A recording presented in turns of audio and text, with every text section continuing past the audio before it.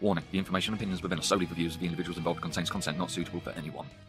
Thank you for listening to or watching the BlockWeb Beat podcast, recorded on Tuesday, 27th of February at about 8:30 p.m. AEST. On this week's show, cryptocurrency markets embrace a huge surge. There's an $80 million crypto war chest targeting US politics.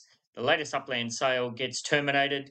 Concerns raised over AI surveillance and potential election rigging deepfakes. China's cracking down on blockchain and metaverse crimes even further. There's been a massive NBA Top Shot NFT scam, and we go through 5 unique Web3 games set to revolutionise online gaming in 2024. Plus, as always, we grant ourselves with some real-world insights with a few doses of reality in the good old METAVERSE. First things first, let's start off by looking at what's happening in some of the crypto markets. Now, yes, pretty juicy. So this week in the crypto market, we've got some significant activity with the global market cap increasing by 7% to a whopping 2.13 trillion. Getting to that point where I'm going to start thinking about taking a bit of a percentage out, banking some profits and all that. Not financial advice, of course. Anyhow, Bitcoin's market dominance has edged higher by 0.8%, now representing 51.9% of the total market cap. The market sentiment remains in the greed category, experiencing a slight uptick on the Fear and Greed Index from 74 to 76 this week. Looking at the movements of specific coins over the past week, Bitcoin has risen by 7.8% to a price of 56,309 at the time of the snapshot.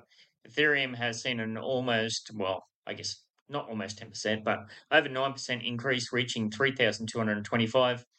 Theta stands out with a substantial jump of 43.9%, climbing to $2.21.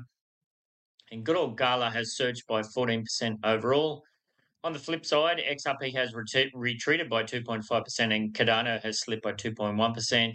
But overall, the market's performance this week reflects a bullish sentiment buoyed by significant gains in several major coins, not just the ones that I cover here, of course.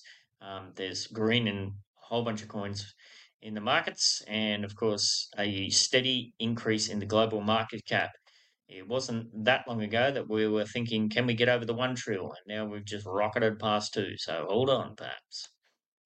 All right, in blockchain news, the United States has something going on there where there's a bunch of cryptocurrency enthusiasts who are making a significant move with a substantial $80 million political war chest. This fund has been accumulated by the pro-crypto political action committees, PACs, such as Fairshake, Protect Progress, and Defend American Jobs, and it's aimed at supporting candidates who are open to cryptocurrency regulation and innovation. These PACs have received backing from major players in the crypto industry, including Coinbase, Ripple, and Andreessen Horowitz. Their financial influence is already noticeable, with substantial contributions to political candidates like Governor Jim Justice of West Virginia, who recently received a $1.5 million boost from Defend American Jobs. The support for crypto-friendly candidates reflects a broader strategy to challenge critics of cryptocurrency in the Senate, such as that old witch, Senator Elizabeth Warren and Sherrod Brown, by backing their opponents in states like Ohio and Massachusetts.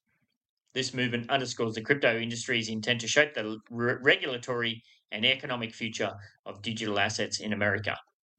Would love to see something like that bleed on over into Australia.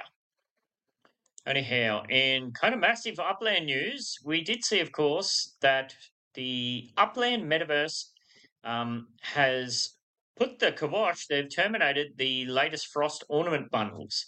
So the sale is now looming at 9 a.m. PT on Tuesday, February 27th.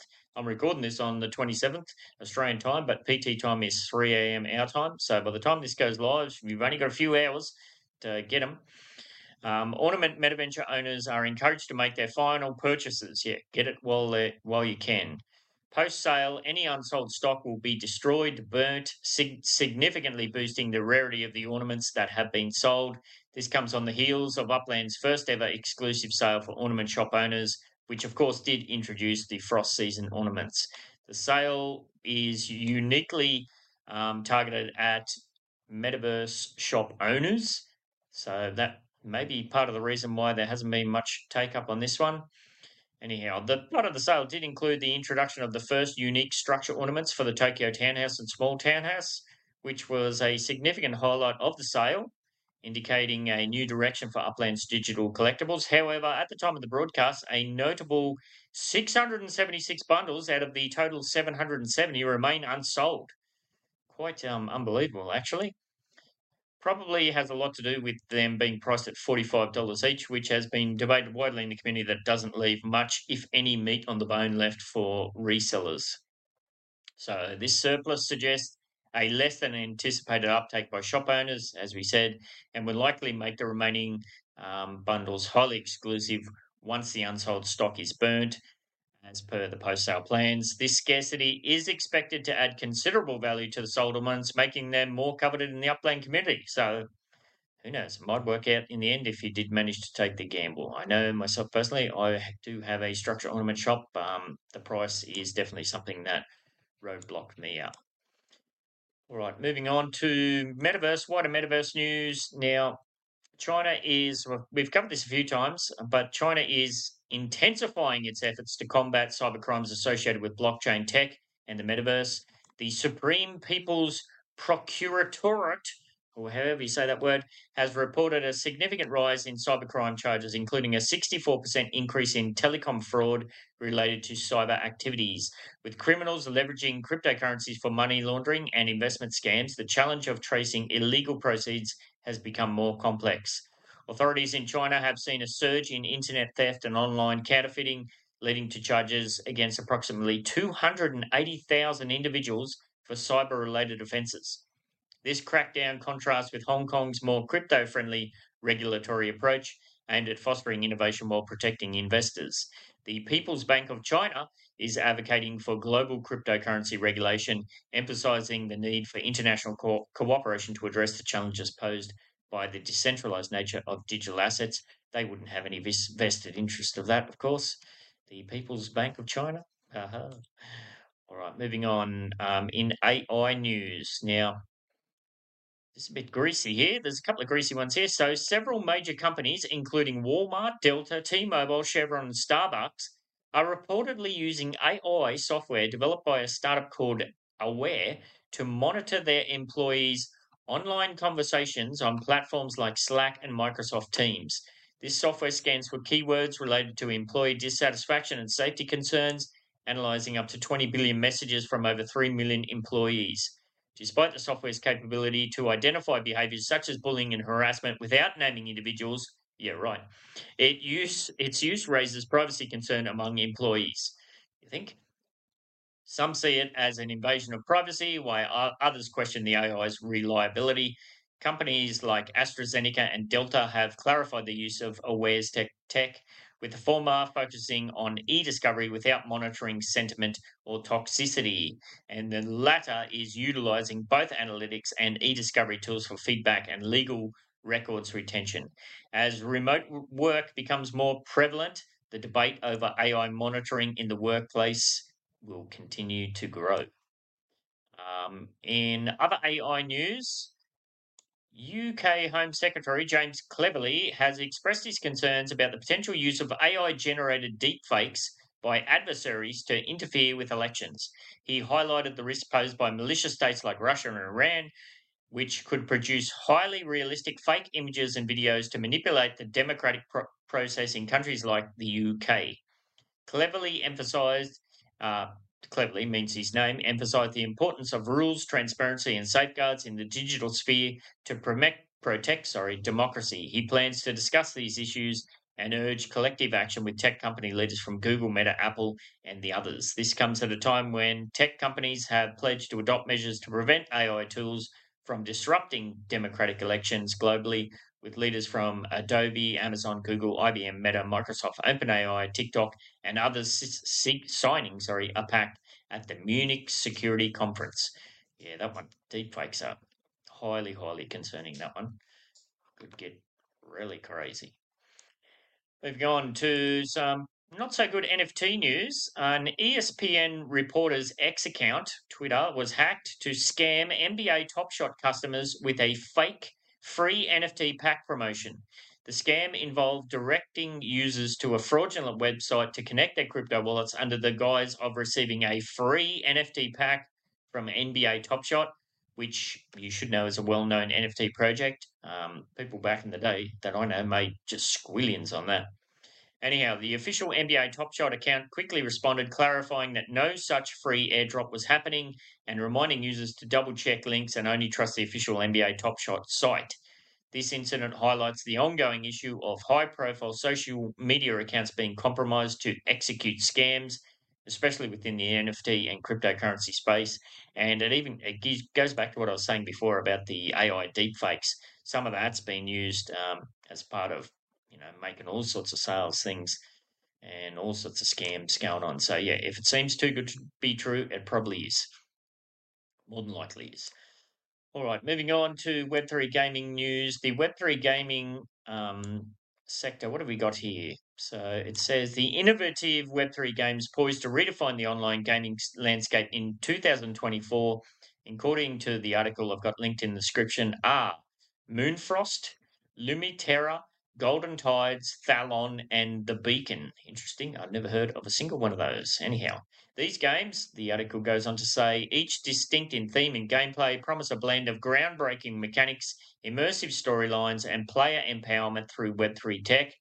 Moonfrost offers a magical farming life with extensive customization. Lumiterra combines monster battles with collaborative exploration. Golden Tides immerses players in pirate adventures and sea battles. Thalon propels gamers into sci-fi conquests of galactic ambitions. And The Beacon provides a dynamic action-adventure experience where the player choices shape the game. So it's like a choose-your-own adventure. These games apparently not only entertain but also empower players, potentially setting new standards for online gaming.